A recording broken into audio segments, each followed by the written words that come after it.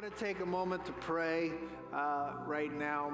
You know, one of the most compelling ideas that I try to wake up every day and remind myself of this and say this to myself is that the God who owns everything, who created everything, who controls everything, He is actually for me.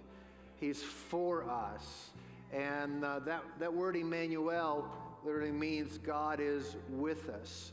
And what we stop to celebrate at Christmas is, and this is the true meaning of Christmas, is that God took initiative to come into our world. Even though we weren't in pursuit of Him, He came in pursuit of us. And He's a God who loves us. He's a God who's for us. He's a God who's with us. And I don't know what you're going through right now. You might be in a great season of your life. You might be in a transitional season. You might be in a difficult season. But I would say most of us need that assurance that our God is with us. Our God is for us. And I would just love to pray. So I want you to close your eyes and open up your heart. And let's just take a moment to welcome the Holy Spirit into this room today. Father God, we just want to thank you as we pause today to really remember the fact that Christmas is all about. You sent your Son into this world while we were yet ungodly and not in pursuit of you. You sought us out. That kind of love continues to pursue us today. And I'm praying for every person in this room today that there would be a strong sense that God is for you. God is with you, and that hearts would open to the amazing grace of our incredible God. Father, we breathe in today the reality of God for us. In Jesus' name, somebody say amen. Come on, let's thank the Lord.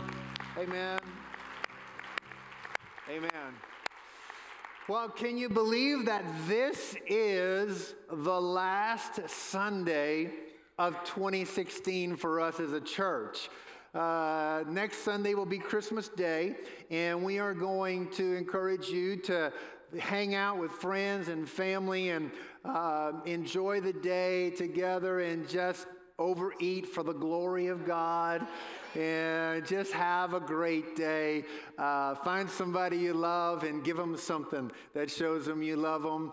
And we are going to meet next weekend on Christmas Eve, and you've heard a lot of talk about that already, but that's going to be our last time to gather as a church family. So it's going to be a combination of outreach to our community, which we love to do, and a combination of us gathering together on Saturday. So we're really doing Sunday on Saturday, if you're okay with that, and it's going to be amazing. And so what that's going to bring us to is that the next time we gather is going to be 2017. Next time we gather for Sunday church like this, and fortunately, it falls on the very first day of the year, which I think is an opportunity that we don't get that often.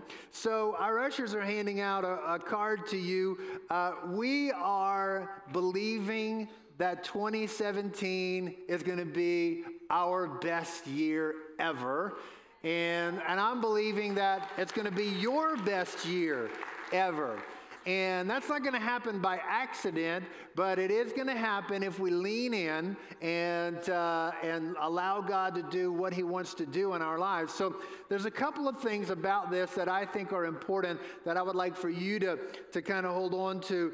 The first thing is we are going to meet on January 1st. We're going to have a regular service times, but we are really going to focus those times on the fact that we're getting to meet on the first day of the year. year. And it is something very special and important about first things with God, that God gets the first and the best. I remember the president of our Bible college, where Suzette and I met and where we went to Bible college, Christ for the Nations, Sister Frida Lindsay. She was an incredible woman of God, and she actually taught us, she said, I want to encourage you every year, make sure that the first check that you write, you may not write checks anymore, but in those days we did write checks.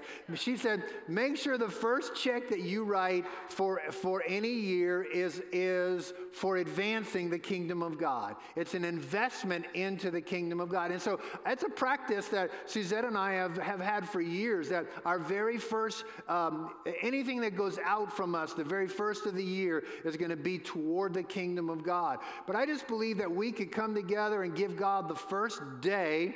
We're going to pray. We're going to receive communion together on that day. We're going to have a prayer time over everybody, and it's going to be an incredible day. So I want you to come ready to receive something great. And then starting January 9th through the 29th, we're going to do, as we often do here, we're going to start with 21 days of prayer. And you can join in on this at any level that you feel you want to in terms of fasting or prayer or whatever. But I do want to encourage you, this church is a house of prayer. And we are committed to the idea that we are really winning the battle in a spiritual realm when we pray. Prayer is not just the work that goes before the work. Prayer is the greater work, and because that's where the real battles are won and lost. So I'm encouraging you to join us. We're going to have prayer on Monday, Wednesday, Friday morning for 3 weeks at 6:30 to 7:30. Starts on time, ends on time. And then Tuesday and Thursday nights at 6:30 to 7:30 p.m. So you could choose one of those. I want to encourage you, if you're part of our church, choose a couple. Choose 2 or 3. I'm going to be at all of them. I'm just going to dive in and give God my very best to start out the year. And then we have pre-service prayer on Sundays at 8:45. It's a great time just to come and seek God. But I believe that it will be a great investment into the life of our church, but I also believe it would be a great investment into your own spiritual life and your own spiritual walk to start off the year. January 1st in church, and then January 9th through the 29th, 21 days of prayer. It's going to be amazing. Everybody say amazing. Thank you. Hey, today I'm back in Head Games, and I want to talk to you about the games that go on inside of your head. And they are many and varied, I am sure. I saw an interesting video this past week that helps kind of illustrate an idea that I would like to talk about today. Today I want to talk about power thoughts. But every one of us has developed an angle towards all kinds of matters in life, all kinds of subjects in life. And the place that you stand and the angle that you take and the perspective that you take is either helping you or hurting you. It's either lifting you or taking you down. So we don't always know exactly what angle is right sometimes, you know. And I want you to take a look at this because it's a concept of perspective and angles.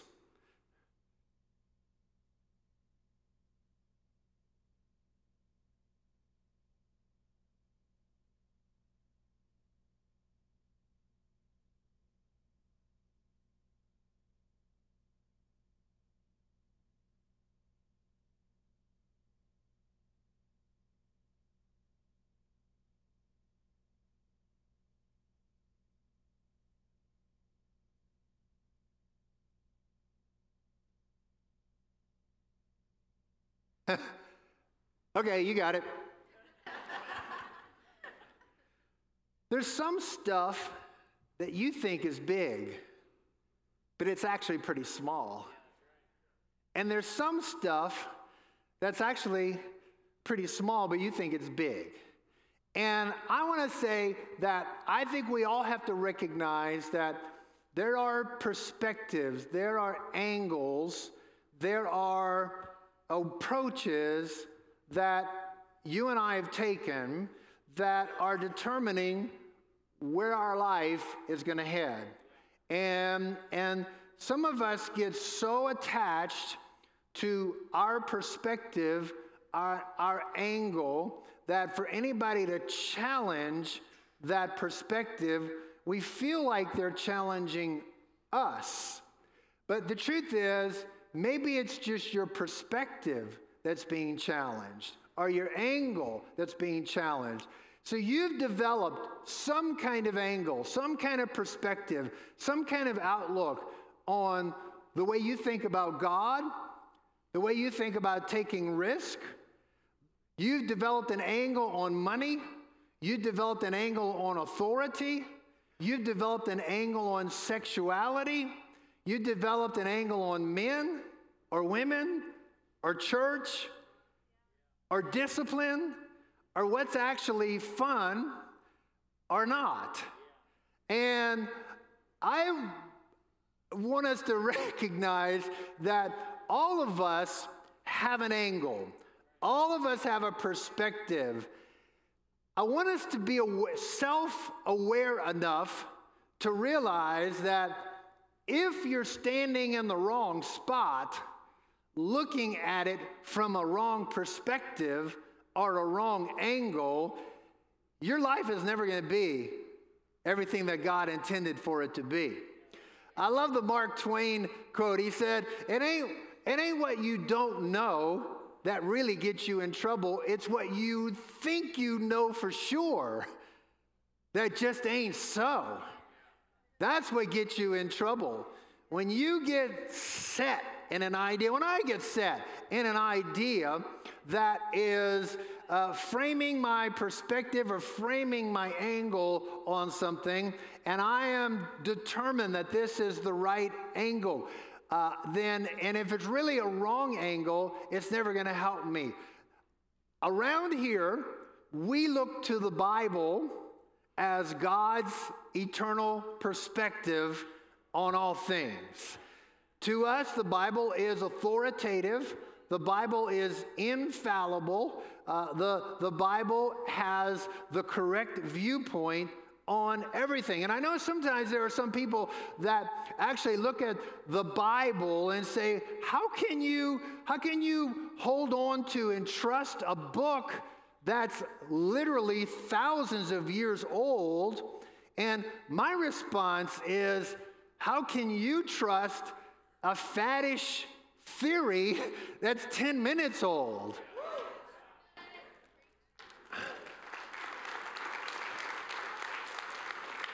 And I hope we are aware enough to realize that we need an outside of ourself objective standard and viewpoint to view life from.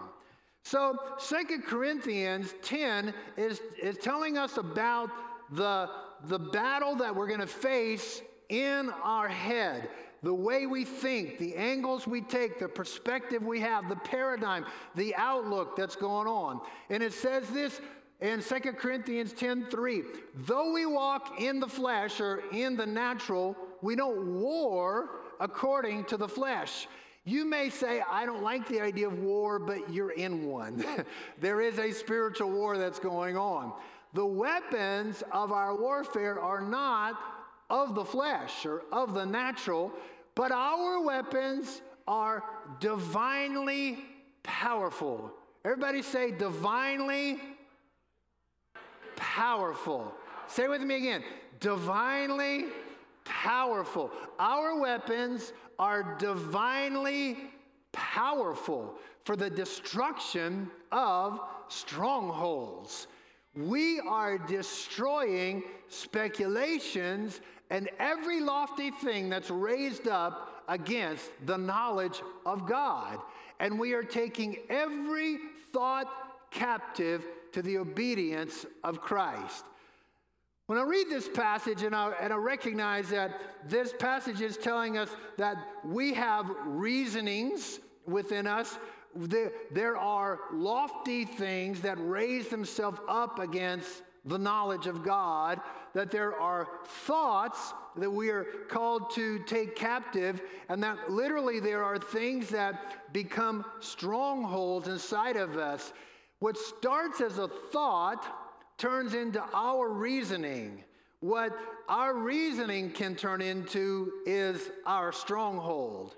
The thing that's holding on to us, the perspective or the angle that we think is so, but it ain't, to quote Mark Twain.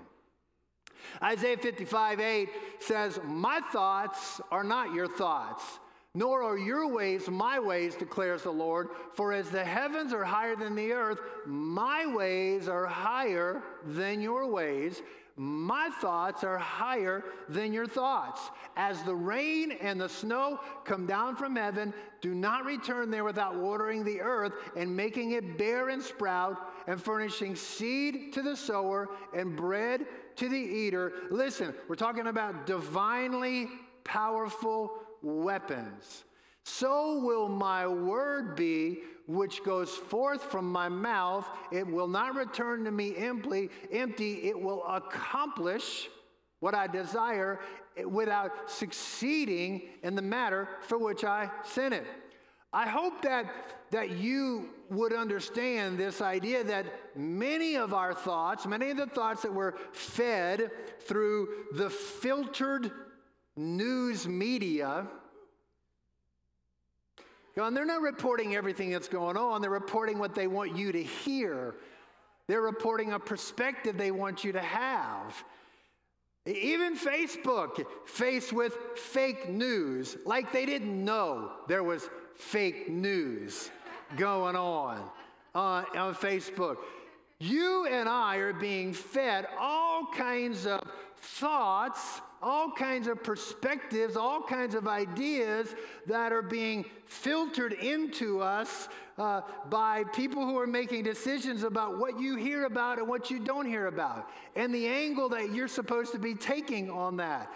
And so all of that is coming at us, and then our whole life is going to be us exchanging my way for God's way, my thoughts for God's thoughts, my patterns of thinking for God's patterns of thinking, my strongholds, because I think a lot of us have strongholds that are patterns of thinking they're actually running our life. And we don't even realize it. We have thoughts we've learned, thoughts our family fed us, thoughts our culture has given us, thoughts the world has given us, and the collection of all those thoughts, I think sometimes people are not even thinking about what they're thinking about and how they're thinking about it. But the collection of all those thoughts turns into a reasoning that we have that then becomes our stronghold. Proverbs 23 verse 7 says this: "As a man or a woman thinks within himself, so he is." As a person, the word thinks is the word shar in Hebrew, maybe shar to say it Hebrew correct. It means to calculate or to reckon. In other words, the way we calculate, the way we add things up, the way we put the pieces together, as a person calculates or reckons within themselves, within their soul, within who they really are as a person, the way we think is the way we are. And I'll remind you that we don't see the world as it is. We see the world as we are. We see the world from our angle, our experiences, our family values, our culture, our way of putting it, our angle, our perspective. And so the truth is, some people have an angle where they are living victorious, but then some people have an angle where they're living like a victim.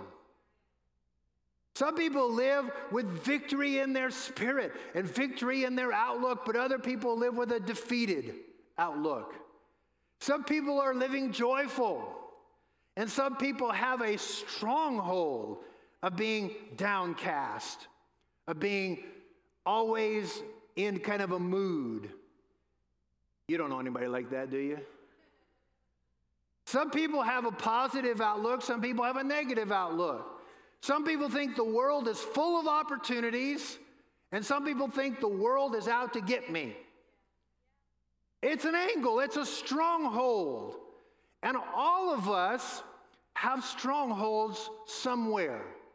All of us have to recognize that there's a way we've calculated, there's a way we figured it out, there's some experiences we've had, there's some things that have gone on that finally have brought us to this point. And so you might have a stronghold of poverty, or you might have a stronghold of rejection, and you just live in fear of relationship, or you might have a stronghold of fear, or a stronghold of worry, or a stronghold of rebellion, or a stronghold of contention. Some of the strongholds we could build, and as I ended my message with last week, is to say, if you could build a positive stronghold, you could build, if you could build a negative stronghold, you could build a positive stronghold. So if you could build a stronghold of lack, that there's not enough, or you could build a stronghold of abundance, that God is a God who is more than enough.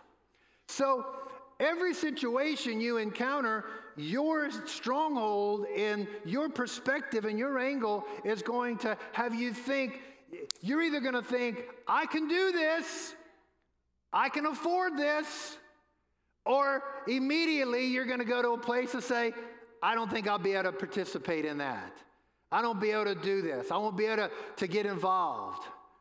You want to go on a vacation, you want to buy a home, you want to get involved in the offering, you want to help somebody go on a mission trip. If you've got an abundance outlook, you're going, you know what? I think I can figure out a way to get involved in this. I remember the first time Suzette and I bought a home. We actually were here in Asheville. We're in our mid-30s. I'd still never bought a home. And I remember the fear that was in me thinking about committing myself to a monthly mortgage. I was already paying a monthly rent payment.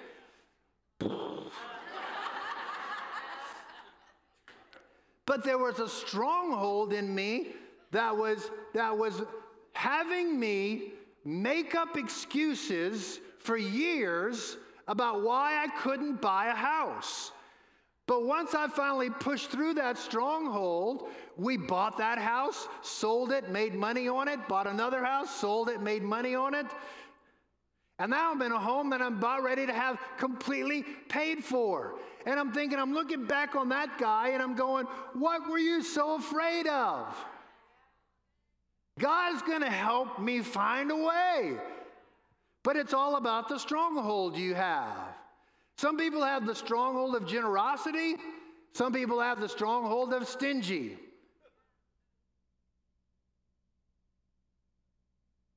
And really, how do you see yourself? Are you a channel? There's more coming. Are you a pool? You better hang on to it. It shows up in the way you tip. It shows up in the presents you buy for your spouse.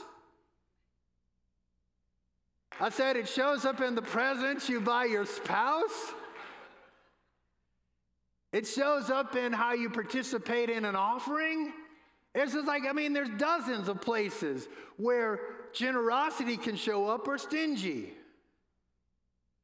And I really believe that some people's fear freezes them up, makes them stingy. They can't release, they can't give, they can't let it flow, let it go.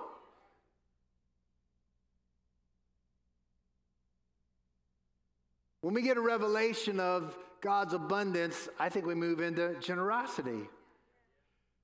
I think you could have a stronghold of happy or a stronghold of sad.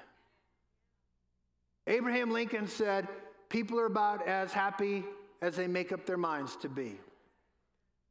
And I'm going to tell you that there is a battle for your joy, because your joy is your strength.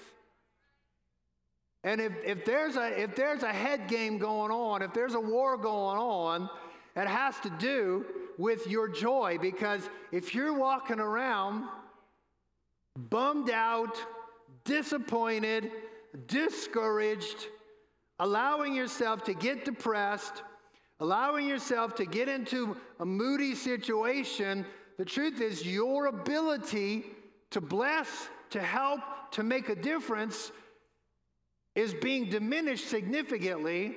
There's something about when your joy is full, your strength is full. When your joy is full, your boldness is full. You think about it. You'll find yourself most bold in inviting people to church or talking to people about spiritual things or moving forward in life when you are full of joy. And when you're feeling down and depressed and sad and discouraged and disappointed, you're just like, ugh. It's a battle in your head.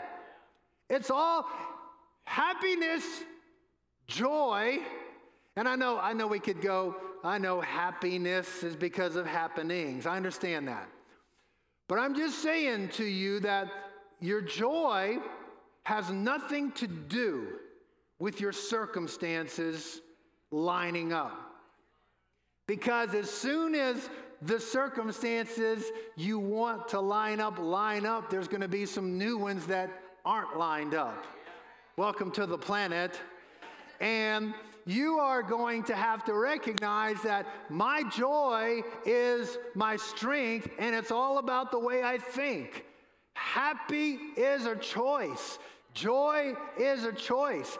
And I know some people say, well, you don't understand, Pastor. I am kind of depressed.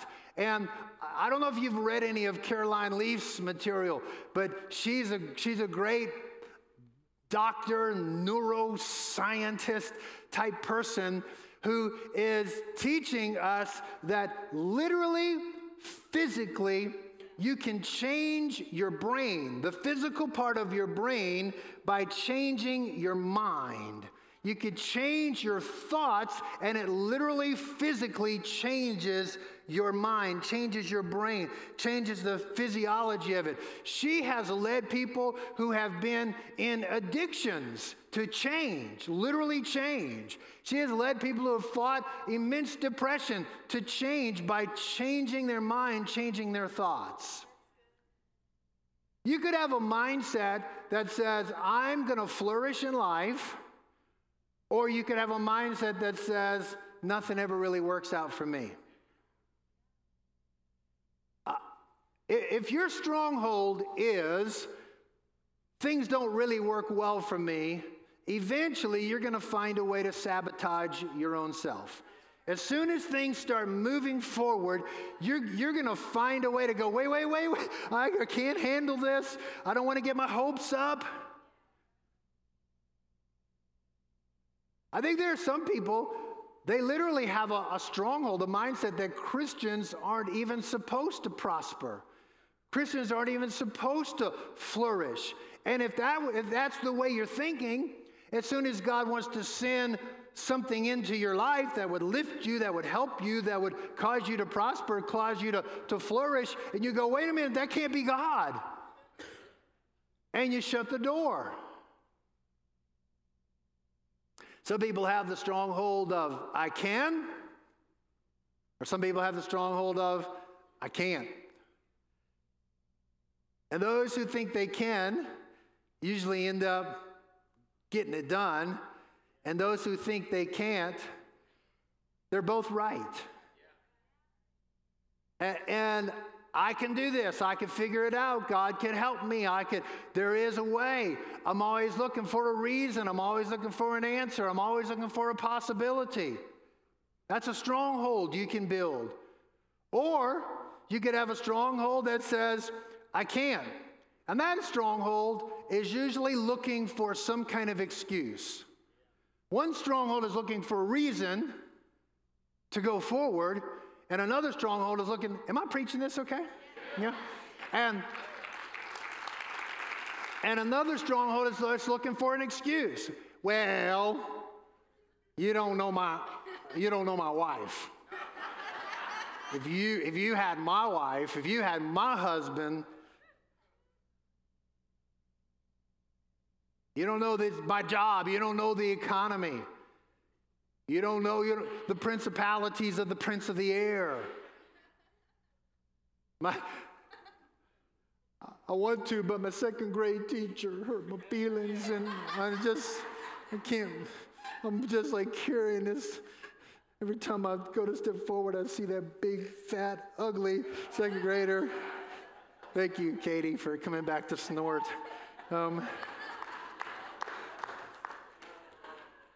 My second grade teacher is holding me back. Hello? Maybe graduate from second grade?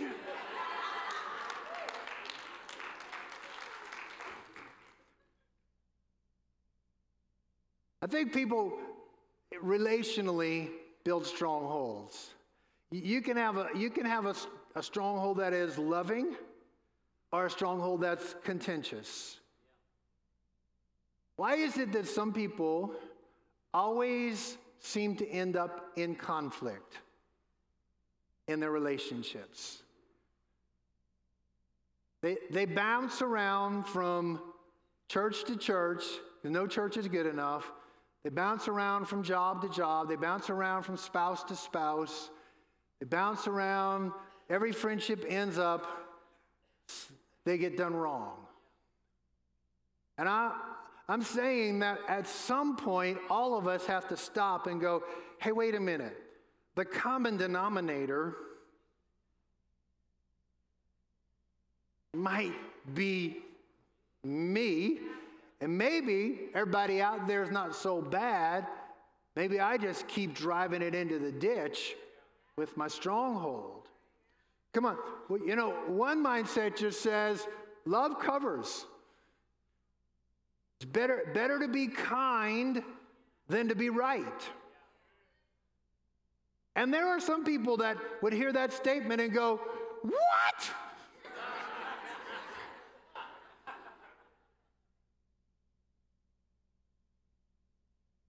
One mindset says, better to be kind than be right. And another mindset says, I'm just looking for something to argue about.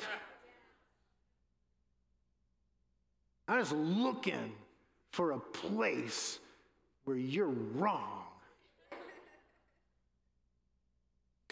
You can have a stronghold of forgiveness or a stronghold of fault finding, right?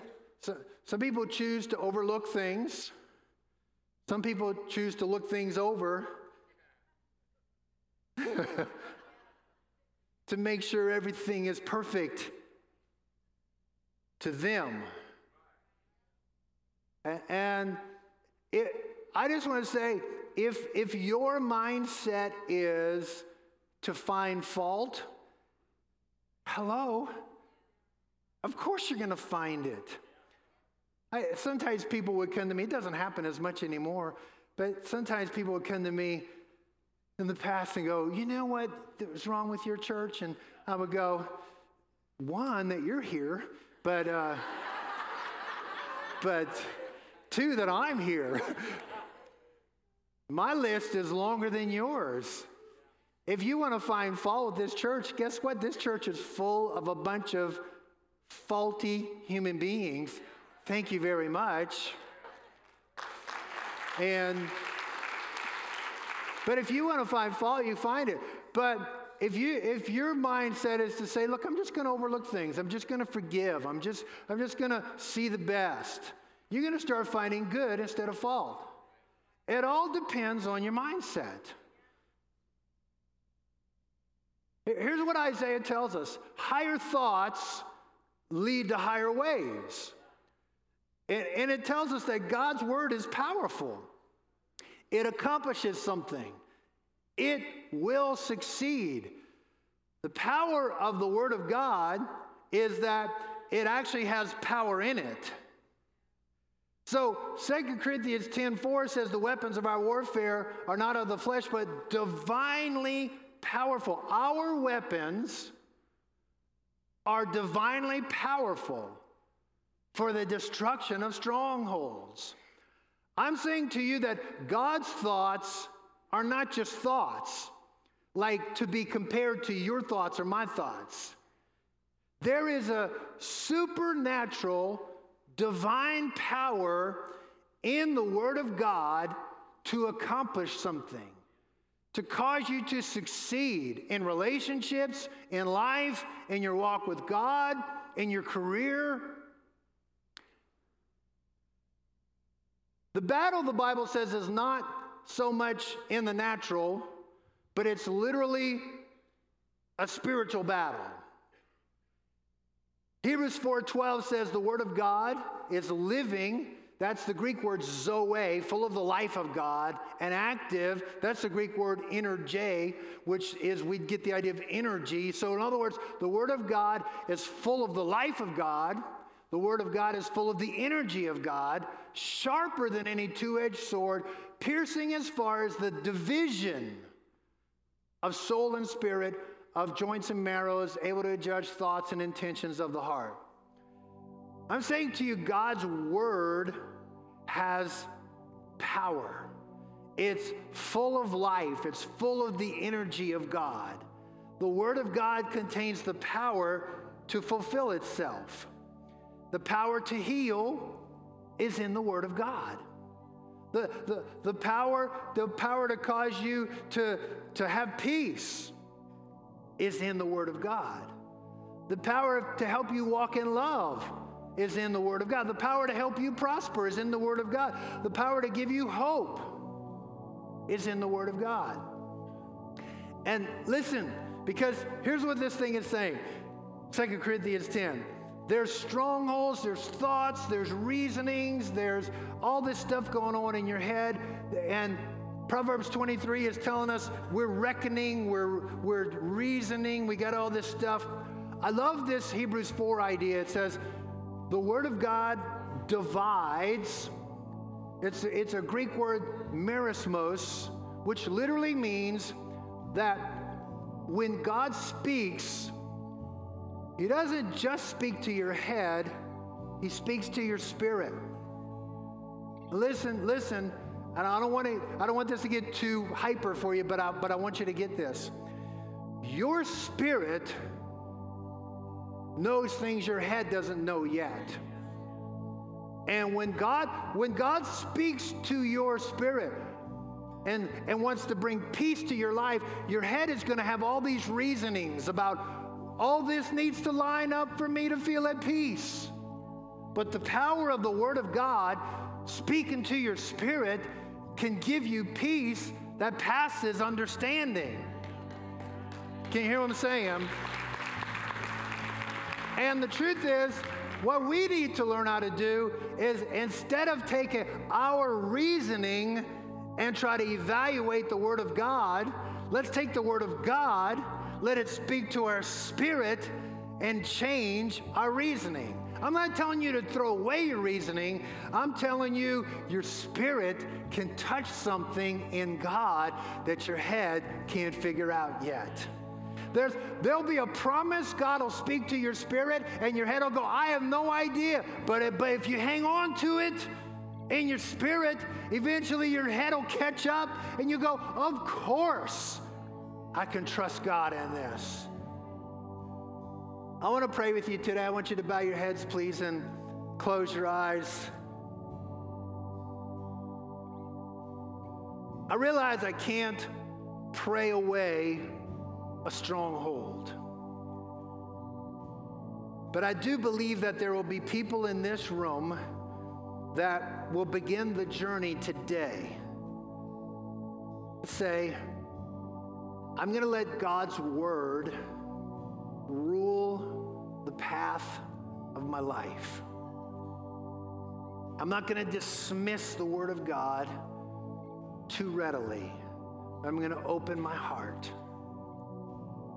And maybe you're here today and a stronghold or a perspective or an angle that you've had has been, I don't know if I could ever really submit myself fully to Jesus.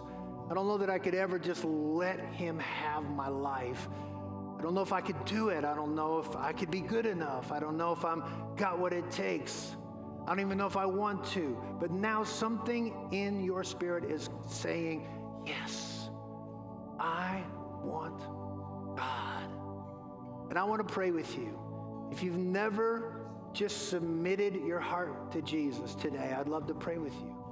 If you have known him in the past, but now you know you're not where you want to be, where you could be, where you know you should be in your relationship with God now, I would love to pray with you. Maybe you feel unsure and you're not sure at all where you stand with God. If one of those is you, I want to give my life to Christ. I want to come back to him. I want to be sure I'm right with him. Pastor, would you pray with me? I want you to lift your hand real high right now. Nobody's looking around, but I want to pray with you. Just lift your hand up real high. Let me see you. God bless you. Come on, anybody else? God bless you right here. Anybody else? Just lift it up. Just be bold for a minute. God bless you. God bless you. God bless you. Anybody else? Thank you. You just say, yeah. I don't even know if my head can figure it out, but in my heart, I know. In my spirit, I know. In my inner man, I know. I want God in my life. Anybody else? Let's pray this prayer together. Everybody say this with me. This is for all who lifted their hand, but I'd like for us all to pray it together. Everybody say, Lord Jesus, I open my life to your love, to your lordship. I need you. I want you in my world as my Lord. I know I've sinned. I come to the cross where you paid the price for my forgiveness. Today is a fresh start, a new beginning as I surrender to you. Help me become the person you created me to be. Amen. Come on, let's thank the Lord.